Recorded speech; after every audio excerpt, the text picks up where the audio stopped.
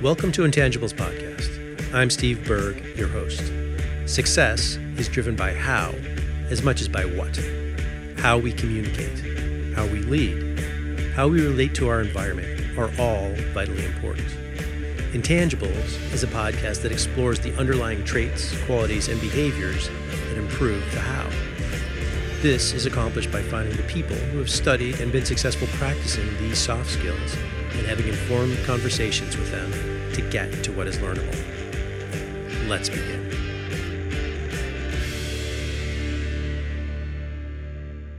I'm talking to a friend, and he says, "My wife has said she's leaving me because I'm a bad listener." And he sighs, and then he says, "I've got to tell you, this upset me very deeply because I'm an awesome whistler." I think Drew Tarvin would appreciate that, even though it is a dad joke. The best jokes make you laugh because they contain a bit of truth. I'd wager that most people think they're good listeners, but we'd be surprised to find out that they're not as good as they think. There's a huge value in being a good listener. There is so much information that gets left on the table because we simply don't make the effort to pick it up. And listening is not some genetic gift. If you want to be a good listener, spend the energy and the effort and become a good listener. You may say, "But Steve, I know nothing about being a good listener. What can I do?" Well, I've got good news for you today. Jimena Vengoechea is a researcher, writer, and illustrator whose work is on personal and professional development. She's been published in Inc., The Washington Post, Newsweek, and Huffington Post. She's a contributor of Fast Company and The Muse and writes letters from Jimena in a newsletter on tech, culture, career, and creativity. She's best known for her project, The Life Audit. An experienced manager, mentor, and researcher in the tech industry, she previously worked at Pinterest, LinkedIn, and Twitter. I've heard of a couple of those. She's also the author of Listen Like You Mean It, Reclaiming the Lost Art of True Connection. She and I are going to spend some time in conversation about how to become a better listener. And if I can restrain myself, she's just going to do most of the talking. Jimena, welcome to Intangibles Podcast. Thank you for having me. I know that was a fairly elaborate intro, but is there anything that I failed to mention about your background that you think is important to emphasize? No, I think you got it. Thank you. Excellent. I said I was going to let you do all the talking, but if you'll indulge me, I want to provide a little preamble to set the table before we begin. Is that okay? That sounds great. Okay. So listening is the ability to accurately receive and interpret messages in the communication process. And there are levels of listening. There's passive listening, which is just hearing the words that are said. It's called surface listening, and that's better than nothing, but not much better than nothing. There's active listening, which is listening in a way that keeps the other person engaged with your conversation in a positive way. And that's kind of the standard. That's what most business people that's where they listen at kind of normally or should. And then there's empathetic listening. And that's listening with the intent to actually understand on a human level. That means the words, the intent, the emotional content. This is Jimena's way. So is that a good setting of the table? I think it is a good setting of the table. And I'm glad that you added the caveat that most people should be employing active listening in the workplace as opposed to are, because I think that might be debatable. But yes, I think we're going all the way from the surface, all the way down to the sort of like deepest emotional connection. That's where empathetic listening plays. And certainly that getting there means taking a lot of the stuff that you're leaving on the table off, right? So let's talk about what's required then to be an empathetic listener. One of the things that the book talks about is having an open mind. But I've got to tell you, I think there's some semantics associated with this, right? Because open-minded is a willing to entertain someone else's way of thinking that might not necessarily align with my way. But I think that there's too much me in that, right? It's got to be aligned with my way. I think there's a simpler way is just be open. I'm not predisposed to anything. Would you consider open as a starting point, or if I got it not quite right? No, I mean, I think it's fair to say that it's more nuanced than just saying open-minded. And the way that I talk about it in the book is having what I call a listening mindset. And it's in part about being open-minded, but there's really three core qualities to having a listening mindset. And it's important to bring all three of those in, because if you're missing one, then you're sort of only getting part of the story. But so those are humility, curiosity, and empathy. Most of us, when we sort of naturally show up into conversation, we're not necessarily thinking about those things. We're not necessarily intentionally bringing them into conversation, which is how we often wind up staying at the surface. Because if I'm not bringing in humility, that means I'm probably focusing more on my own opinions and thoughts. It's going to be harder for me to really hear you. If I'm not bringing in curiosity, it's going to be hard to keep the conversation going and learn more about you.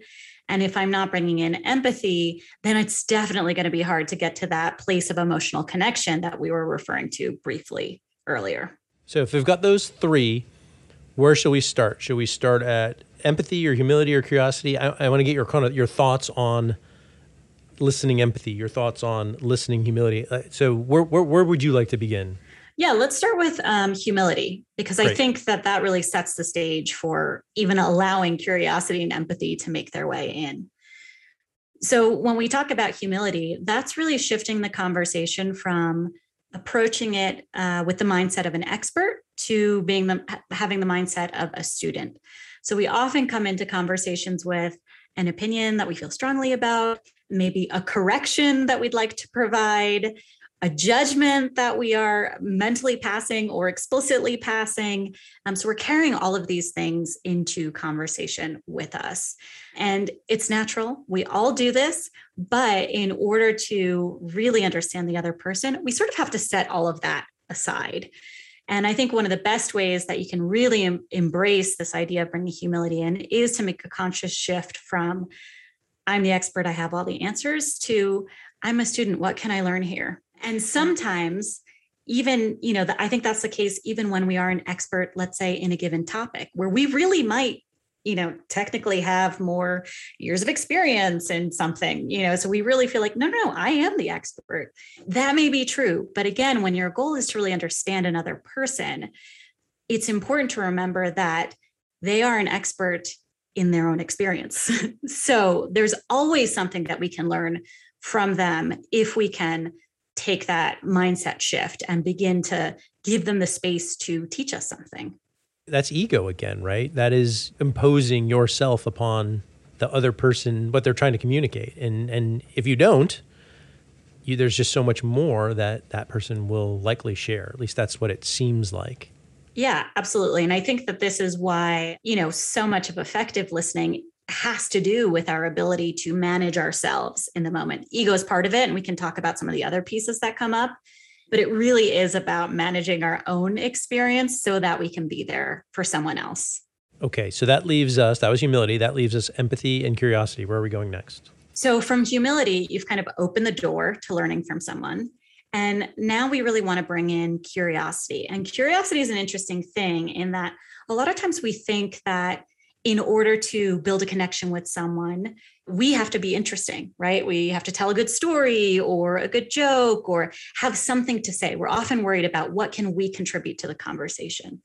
And what research actually shows is that it's less about you being interesting that draws people in and more about you demonstrating an interest in someone else. That's what really draws people in. And so curiosity is taking that chance to get to know someone and ask about them and their experience, which is something that you can only do once you have that base layer of humility already setting the stage. So curiosity is what allows us to go a little bit deeper. And I think for many of us, it's sort of easy to be naturally curious about something that we happen to like, right? Maybe there's a hobby or a particular subject. We can be curious about that because we like it. It's harder when it's a topic that we're not drawn to, or maybe that we actively find boring. So I always advise trying to find the what else. So what else can I learn in this scenario? What else might there be there for me to discover? And just kind of mentally reminding yourself that there probably is a what else, whether it's a topic that you're not interested in or a topic that you're already an expert in. There's going to be something else that you can learn.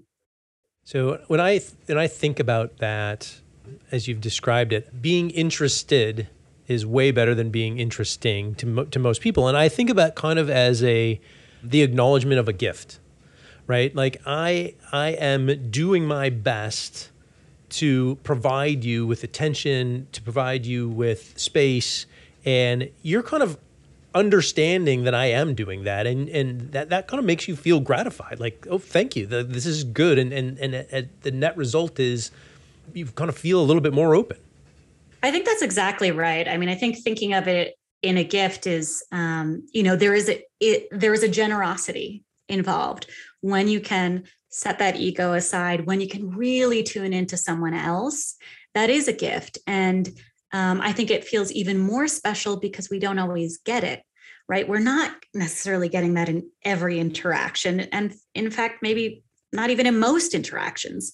So when you receive that, you feel it, right? Even if I can't articulate, oh, why does it like, I'm really hitting it off with this person, I can feel that there's a kind of chemistry there and I'm interested in that, right?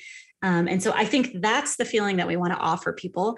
And it's also the feeling that I think we all want to receive, which is why it's so easy to tap into it when you do feel it. Absolutely. I mean, I'll tell you that I don't know anybody who doesn't absolutely love my mother when they meet her. And they often go, well, what happened to you?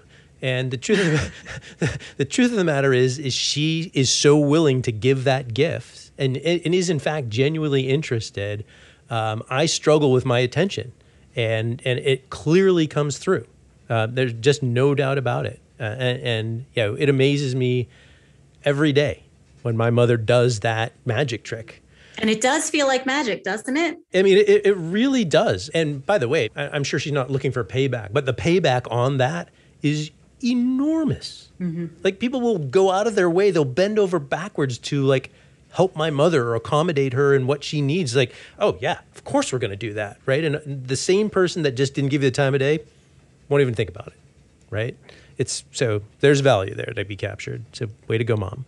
All right, that leaves us with empathy, right? So empathy is that sort of deepest level that we can get to. And that's where the real human to human connection occurs, because empathy is about understanding someone's emotional experience. It's about being able to relate on some level to what they're going through and to what they're feeling. It doesn't mean that we have to have shared in that exact experience. So if someone is sharing a story of, let's say, a huge business loss or something like that, and we haven't experienced that, that's okay. Empathy doesn't require an exact mirroring of experiences, but you probably do know what loss feels like. And you probably know what grief feels like. And maybe in this case, there's even some shame or shock or surprise, right? So you're tapping into the underlying emotions of an experience as opposed to, the sort of framework for the experience itself. And that's really important because, again, we've all experienced these different versions, these different emotions at some point in our life. So if you can tune into that and feel into that, that's going to help you understand the other person and what they're going through much more deeply than if you stay at, let's say, an intellectual level. I have a follow-up question for you there. It seems as though humility and curiosity are difficult to muster, or let's call that par for the course. But the empathy, that is truly a effort. That's truly an energy. That's truly a will to be able to raise it to that level, right? Am I looking in the person's eyes? Am I getting the body language? Am I hearing their tone? Am I hearing their volume? And what does all that mean, by the way? Am I down the fairway on that or? I think that all of the things that you're mentioning in terms of tracking things like nonverbals, the body language and facial expressions and voice and tone are absolutely important. I would just say that they're important at every step of the way, that I wouldn't limit that to, digging into the empathy piece. I think that you're kind of doing all of that at once as you explore as you bring each of these qualities in. You're tracking, how is that person responding, or where are they getting excited about a topic, or where are they withdrawing to, let's say the questions you're asking to go deeper. So I think they're present the whole time. So I'll touch on those in a moment or two, but I mean, I think that maybe I didn't do a good job. Like, I think that there are, in fact, emotions being communicated that you need to be picking up on. There's, at very least the valence of those emotions. Is this generally positive or generally negative or some kind of crazy mix? Then, oh my God, try and interpret that. And emotions have a different sound, right? Joy sounds completely different than frustration. Confidence sounds different than either, I would imagine. Those are the things that I think are the next level, and they're a little confounding. I don't want to put you on the spot. I just wonder if you have any thoughts, particularly about how to decipher emotions. Is that what you're asking? How to get better at even knowing what to be paying attention to. Yeah, I think a lot of it is practicing awareness of yourself, and then also practicing awareness of what's happening for the other person.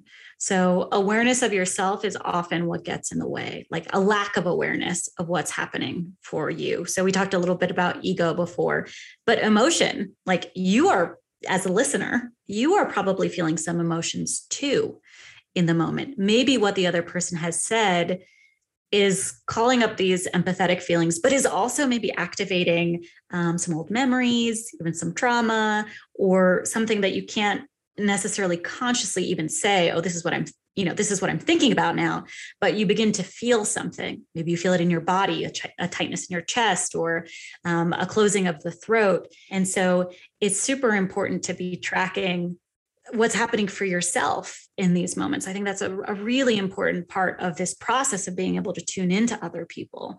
And then the other part is, there are certain things that you can start to listen for or look for and use these as cues for what might be happening. I think, on a very basic level, most people would say they more or less can interpret a smile. That actually gets very complicated because people smile for many different reasons. But, most of us have a decent baseline, right? And it's about taking that starting point and making that list a little bit longer so that you feel more comfortable interpreting, like, okay, it's not just a smile, but also this person is, fiddling with their collar or their necklace. Like that's often a sign of self-soothing, so maybe that's the reflection of some nervousness or anxiety, so there are cues like that you can start to pay attention to, obviously with the huge caveat of everybody's different. So, what one person does to self-soothe may be totally different from somebody else, but there are certain patterns that you can begin to look for. In innovation, there's a technique or at least an expression about looking at something with fresh eyes, right?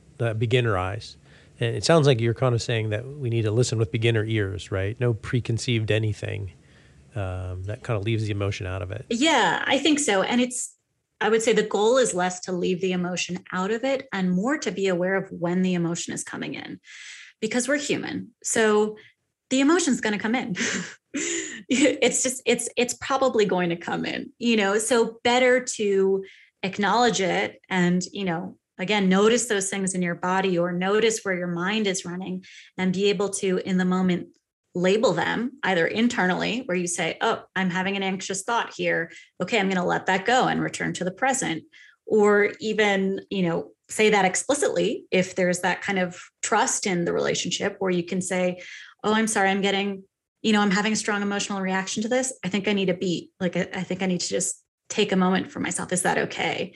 So less like, let's build a wall, to keep the emotions out, and more just kind of an acknowledgement of we're going to do our best to not focus on that. If and when they come in, let's acknowledge them. That's the fastest way to being able to cycle back to the present. I remember actually reading the book, thinking the very same thing that I just asked you. And there's actually literally, it may have been, I turned the page and it's like, no, don't have no emotion. Like literally the exact answer that you gave. So kudos to you for consistency, and bad on me for not remembering that from when I read it. All good. Okay, so staying present. So clearly, that seems like a no-brainer, but many people find it shockingly hard to stay present. Just a matter of willpower? What's going on here? What do we need to do? I think part of it is willpower. Part of it is that self-knowledge that we've kind of started touching on too, because if you don't even recognize that you're distracted, or if you don't know what leads to that distraction, it's not even a question of willpower. Then you just lack the awareness to even practice having willpower. So I think with staying present, it is a crucial ingredient for being able to have these kinds of deep conversations and listen with empathy. So there's no getting around it. So we may as well embrace, figuring out how to stay present in these conversations. And I think there are some culprits that are pretty consistent for most people. So devices are kind of the elephant in the room for this kind of conversation. Our devices are very distracting, and they make it hard to focus. I think when people hear that, they often think, yeah, I know I get distracted by emails, but I'll just turn my phone over on the table so it's not face up, so I won't see the notifications. Well, that's a good start. But what research shows is that actually even just having a phone in your line of sight, even if it's face down, if I'm having a conversation with someone and I have my phone on the table, that decreases my ability to be empathetic. So it lowers our levels of capacity for empathy just by virtue of being in the same room. So that's, this is a whole different level of trying to figure out how to manage distractions from our devices. So, best case scenario, you put your device completely away. The other thing that I think is very common for most of us is, the basics, like, are you hungry? That's pretty distracting. I think we all see this in children. We think it doesn't affect us as much, but it actually does. Are you tired? Did you not sleep very well the prior night? And also, I think, there are things that are particular to each of us. So we've kind of got the general and then the specific.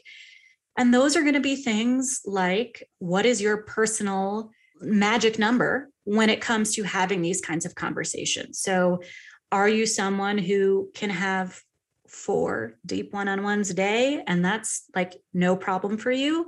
Are you someone who can have 2 and then after that you want a bunch of alone time because you need to recharge, or you want to do a different kind of work or thinking? So it's about beginning to recognize those things about yourself, both what's happening for you internally, both what is the, your surrounding environment doing for you? Are you the type of person who's going to be super distracted in a crowded bar, or does the, amount of people there actually help you zone in on the other person? Some of these things are really unique to you as an individual. So it's about finding those things and learning those things about yourself through some observation and self-tracking so that you can begin to design experiences that are supportive and help you to stay present rather than something that you have to fight against. Yeah. So one, staying present, but then I guess the next step beyond that is communicating receptivity. Yes, sure. All right. Eyes. It seems as though that when listening, the eyes will tell you almost as much as your ears. Is that correct? Yeah, I would say that, when we think about listening, it is easy to think about it just in the context of our ears, but there is much to be learned through using your observation skills as well. And that goes back to some of what we were talking about earlier of tracking nonverbal cues. How are people, what are people's postures? How do they relate to each other, particularly in a group? So who's taking a seat all the way at the end of the table and leaving several chairs, empty and not getting really close to the group? Who is standing and maybe who's seated in a group?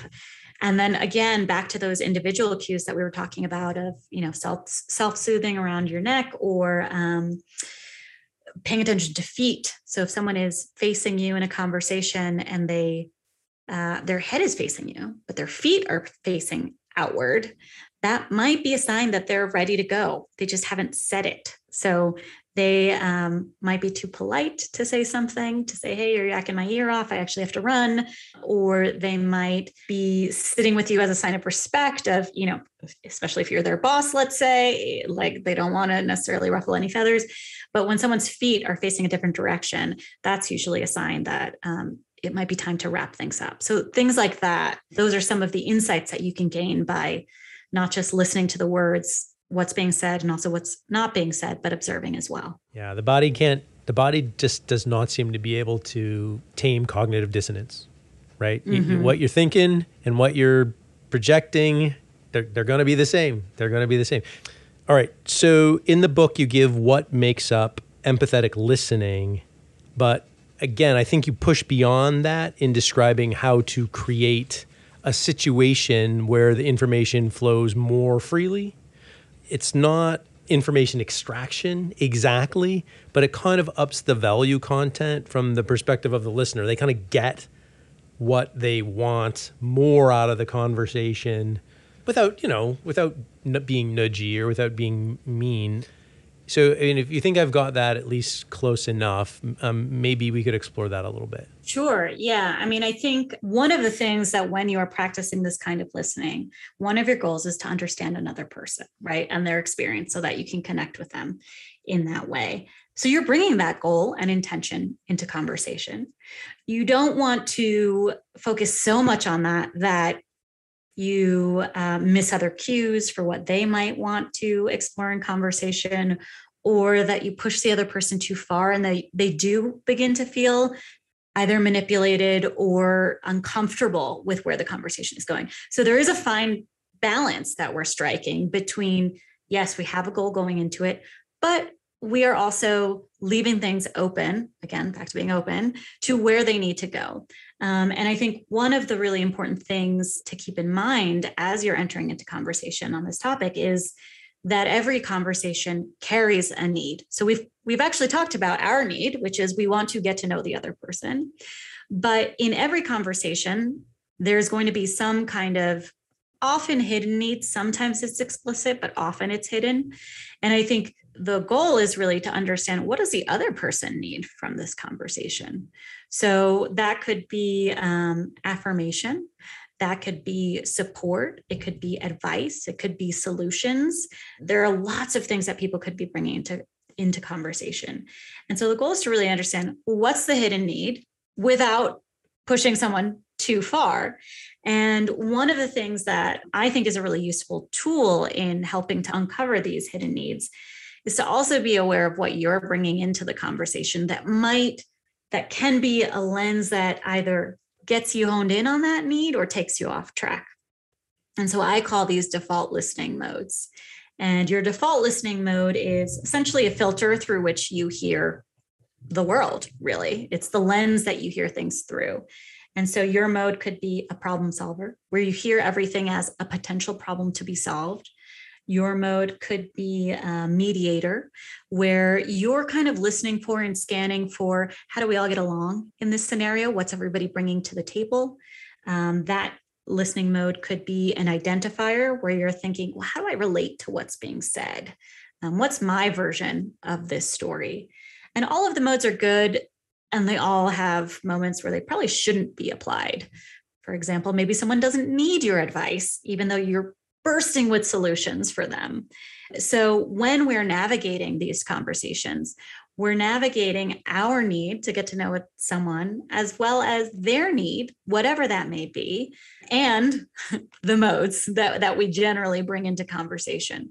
So we're kind of looking for a balance and, again, an awareness of what we're bringing in so that we can see the other person more clearly.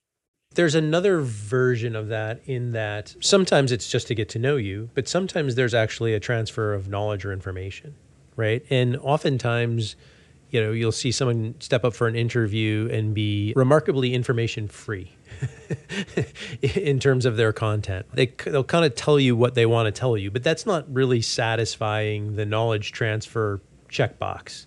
If you're a smart listener, you're going to figure out a way, hopefully, to kind of get more to the root of what you need. What kind of things do you do without, you don't want to be rude, right? You want them to talk to you again. Yeah, I think this is where asking questions plays a really big role. So in the book, I talk about two types of questions: connecting questions, which are meant to get us closer to someone else and understand them more deeply, and then disconnecting questions, which essentially have the opposite effect.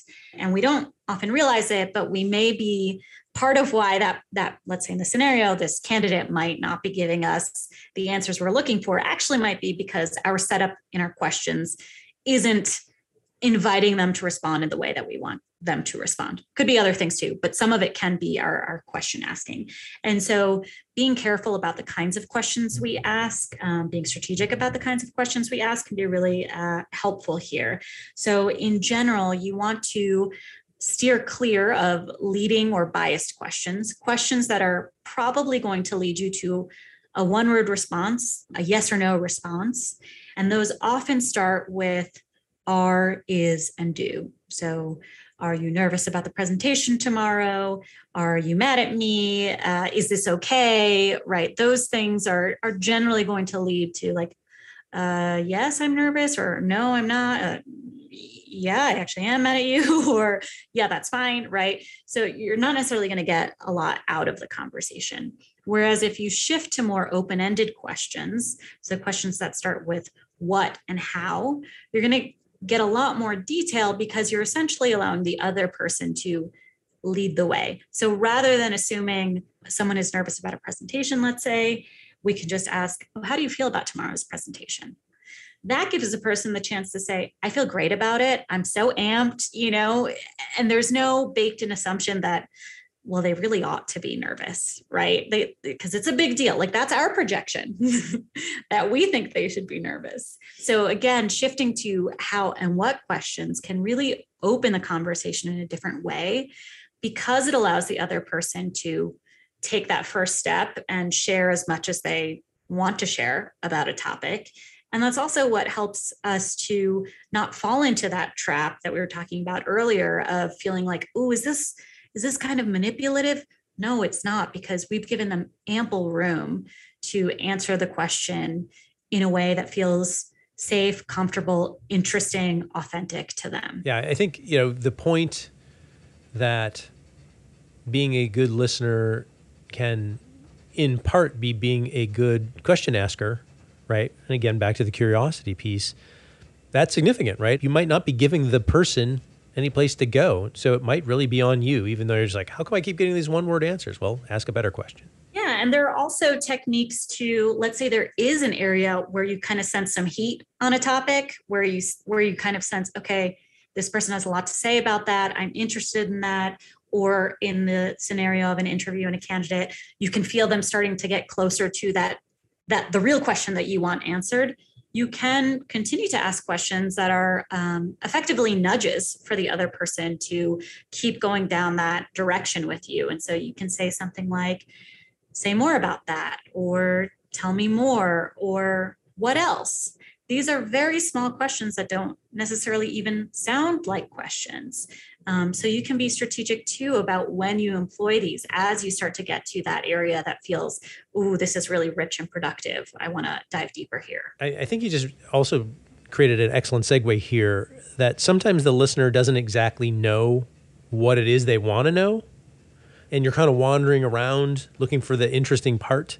I was going to say, well, what do you do then? But it seems like you just gave the answer. What do you do then? Short questions, open-ended questions, give them a little space, and they'll kind of find it for you. Yeah, I think that's right. And then the other thing I would add there that can be an effective tool is to, you're giving people space through these questions, but you can also literally let the conversation breathe by introducing and embracing moments of silence. I think sometimes we think if there's silence in a conversation, we've screwed up in some way. We've bored the person. Oh, this is getting awkward. Or if it's the scenario that you're talking about where we're not entirely sure of what we're looking for, we can really get into our own heads of, oh man, I'm blowing it. I don't know what to say next. And sometimes just letting the conversation breathe, giving it 10 seconds can be really productive because the other person might just be winding up to share something more. They might still be processing a thought. So you might not have bored them. They might just be chewing on something and working their way up towards sharing something with you. And so there can be a lot of, I think, benefit to just giving the conversation a little bit of space, both through the questions you ask and also literally through, giving the other person a real chance to answer those questions. That is the more polite way. I was thinking about silence as people get a little uncomfortable with it. And they're going to seek to fill the void. They're going to say something. They're going to dive into that because just sitting there staring at the other person is just not a comfortable feeling per se. You let silence do the work. Yes, I think many of us are uncomfortable with it, with silence and conversation. Although at the same time, I think there are relationships in which it's almost a marker of our closeness, where you can be comfortable with someone in conversation and you don't think twice about it. Right. What about in situations where you think you've got something that you really want to talk about and the conversation maybe, heads in a different direction? You can think of that in two ways. You can think of that as, this is kind of off the rails and I need to steer it back. Or you could think of, wait a minute. I found a vein of interest. I found like a gold mine over here that I didn't even know existed. How do you tell the difference and when is it okay to go off script? It is it's a very fine balance of pursuing these seemingly random threads or saying, nope, that's not, within my line of sight here. That's not on my agenda. So I don't make space for it. I won't make space for it. I think in terms of, when you pursue those versus when you say, okay, guardrails are up here, that largely depends on the setting and also what is your goal. If your goal is to have a generative discussion about something, maybe going down those paths is exactly where you need to go. If your goal is to really quickly come to a decision and you feel like people have had ample time to put their positions forward, then maybe it's not the time to, go down these other paths. So I think in terms of, when do you allow what, it really has to do with what is the desired outcome of our time together. The one thing that I would say is even if you decide that something someone has brought up, it's a total tangent, right? It's going to take the whole group off course. We're not going to pursue it. It's useful to pay attention to what people bring up in those tangents. Maybe you don't incorporate it at all in your decision-making or into that meeting, but it's probably telling you something, either like literally what they're bringing up, a complaint or an interest or whatever it may be, or what it tells you about that person. So maybe that person had ample time to bring this up to you at a different point. They didn't. Why did they wait till now? What does this tell me about that person? Or, maybe it has to do with the fact that this person is in a group that they're of peers that they normally don't have access to. And so they're using it to, air out their needs, even though that has nothing to do with the agenda at hand. So even those detours that you say, politely, not now, it's useful to kind of tuck them away and come back to them afterwards and think, well, what did that tell me? Sure. All right. Well, then let's assume then we want to keep it on the rails. So now we're working with something called redirecting. And there's bad ways to redirect and there's better ways to redirect. Why don't we talk about some of the good ways to redirect? Sure. Yeah. So if you are in a discussion where you are trying to keep things heading in a particular direction and you've been derailed, let's say, by someone who's bringing up tangential information, I think the important thing when you're redirecting is to always acknowledge the other person's contribution, even when it feels like it's not a contribution, but acknowledging that they are speaking up and sharing something with you and or the group, and then politely redirect them to move on. And so that could sound like, thanks so much for sharing that. I want to bring in the other side of the table. Or, that's a really interesting point. Let's also hear now from blah, blah, blah. That's a way of redirecting to include other people. You might also need to redirect without necessarily passing the mic, but just to kind of like, okay, let's get to the next agenda item, in which case you might say, oh yeah, that's an interesting topic. I want to, let's hold that thought. I want to return to, the topic at hand, or I want to come back to the agenda. So, there's a lot of like corporate speak for how you can do that. I think really the goal here, however, feels authentic to you to say it, is just to say, I hear you. Thank you for sharing that.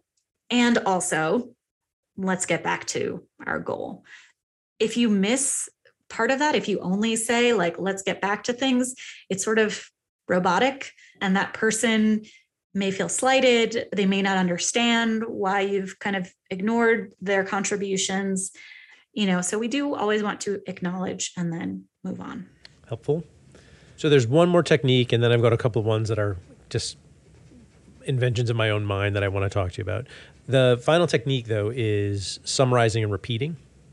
And you can do this for words and you can do this for emotions, which, I think that is a new level, right? That's an A game thing there. Could you give a couple either thoughts or examples of how you might do this, particularly? I mean, the words part I kind of get, but I'm sure it would be helpful, but particularly for the emotions part. Sure. Yeah. So, reflecting back what you've heard is a technique that folks may be familiar with if you've had any kind of training in things like active listening. But this is a way for you to confirm that what you've heard and internalized, you got it right, that you haven't misinterpreted the other person. It also can help the other person feel heard. It can help them understand, wow, this person was actually listening, even though their face didn't give me any emotions. They got it, or they didn't get it, but they're trying. I'm going to help them out a little bit.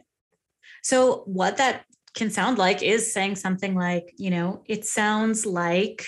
Now, when we're reflecting things back, we're not trying to list everything the person has said, which I think is sometimes you can sometimes hear people trying to do this. And they're like, well, it sounds like you've got a lot of projects on your plate and, this relationship with that teammate isn't really going well. And that does tell the person you're listening, but it doesn't really make any meaning of what you've heard. And that is part of what we're trying to do when we reflect things back, is make meaning of it.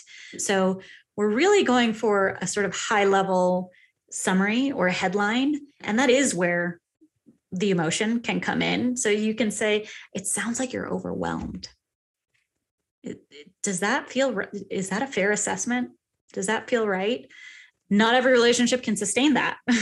Some relationships can, where someone will be like, yeah, I am, I'm really stressed out about XYZ. In another relationship, you might say more like, oh, this sounds like a really stressful situation. It sounds like you're getting pulled in a bunch of different directions, and go from there, right? So in terms of how pointed you get in your reflecting back on the level of emotions, that I think is going to depend partly on the relationship. And is this someone who there is that trust and vulnerability in place where you can say, it seems like you're really having a hard time with all of this. It seems like this is kind of upsetting you, versus saying like, yeah, it seems like, it might help to take some things off your plate or whatever it may be. You're essentially, again, making meaning of what you're hearing. And that meaning, for the purposes of empathetic listening, does often include getting down to that.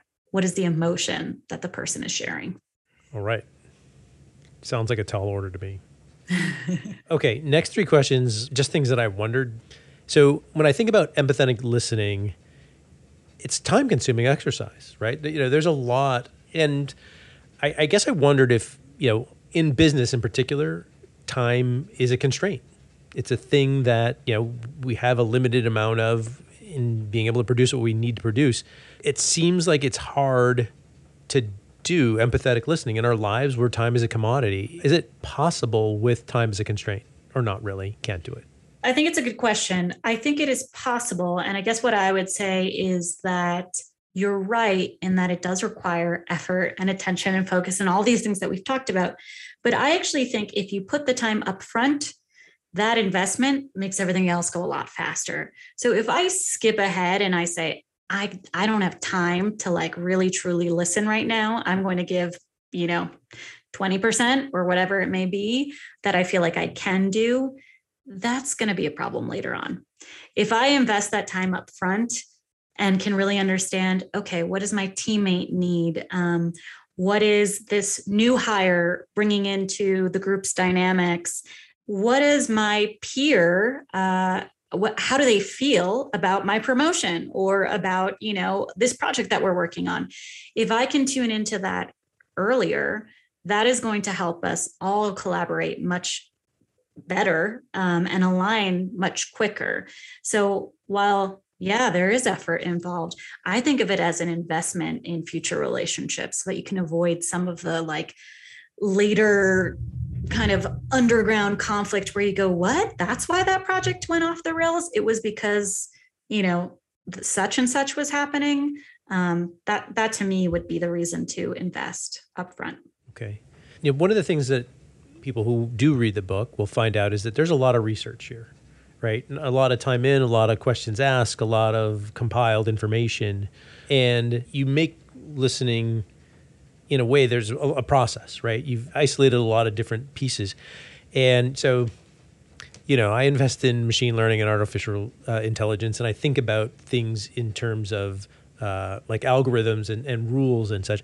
And I'm wondering if you, in having gone through this, do you think that listening can be optimized almost like an algorithm can be optimized? I know that's kind of crazy. Maybe I should ask it differently. Is there perfect listening? I don't think it's crazy. I think it's ambitious. I think it is so complicated because humans are so complicated, and trying to understand what someone means. Like, I think what I've done with the book is trying to provide the ingredients for you to become a more effective listener.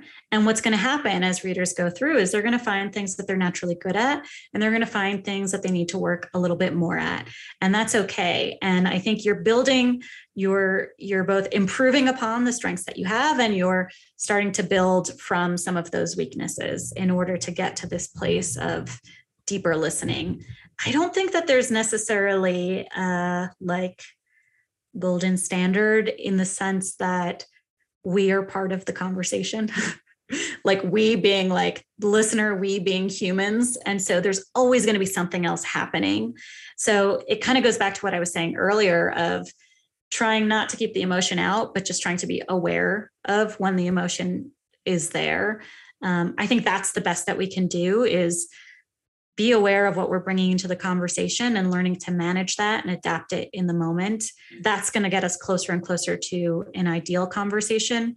And I think an ideal conversation is just one in which both parties feel accepted, understood, cared for, valued. And that comes through that exchange of giving someone the space to share their experience, and allowing them to, speak their piece and feel understood in the process, which is some of the magic that we were talking about with your mother and other people who really make us feel heard. So I think that's the ideal we're going for, which is really quite human. Okay, that was so good an answer. I'm not going to ask my last crazy question. I'm just going to go kind of right to lightning round, which is kind of signaling the end. First is, so something about the topic that you'd like to address that we haven't covered, that you could think, oh my God, how did he not ask me this? Something that's significant that we should really talk about. I think the only thing that I would add is that, and we started kind of talking about how this kind of listening does take effort. There's a chapter in the book which is all about rest and recovery. And so I think that's important for folks to understand, is like, we're not trying to push ourselves too far, and we're not trying to become empty vessels for other people and just, there to sort of like receive emotional dumping, because that's not what a conversation is. That becomes a monologue. So there are tactics in the book that talk about how you can set boundaries within conversations and within relationships, so that we're getting to this nice equilibrium, rather than sort of learning this new skill and then feeling like, well, now I have a skill and I'm being steamrolled. So just to call that out. Okay. So I would imagine that over time you have gone to a bunch of different resources that you went, oh, that's clever, that's smart, that's pithy. Are there any that you would recommend besides your book? What other resources besides Listen Like You Mean It? Actually, just on the topic that that I was just mentioning, in terms of maintaining that balance in conversations and relationships, there's a great book that came out earlier this year by Nedra Tawwab called Set Boundaries, Find Peace. And that is all about the practice of setting boundaries. Again, her focus is more on relationships. I focus on that within the context of conversations. But it's very hands-on, very practical guide to setting boundaries. All right, last one is, I would assume that you are comfortable interacting with people who are interested in this. Is there a place that they can find you? Someone who might listen to this and go, aha, I want to talk to Jimena.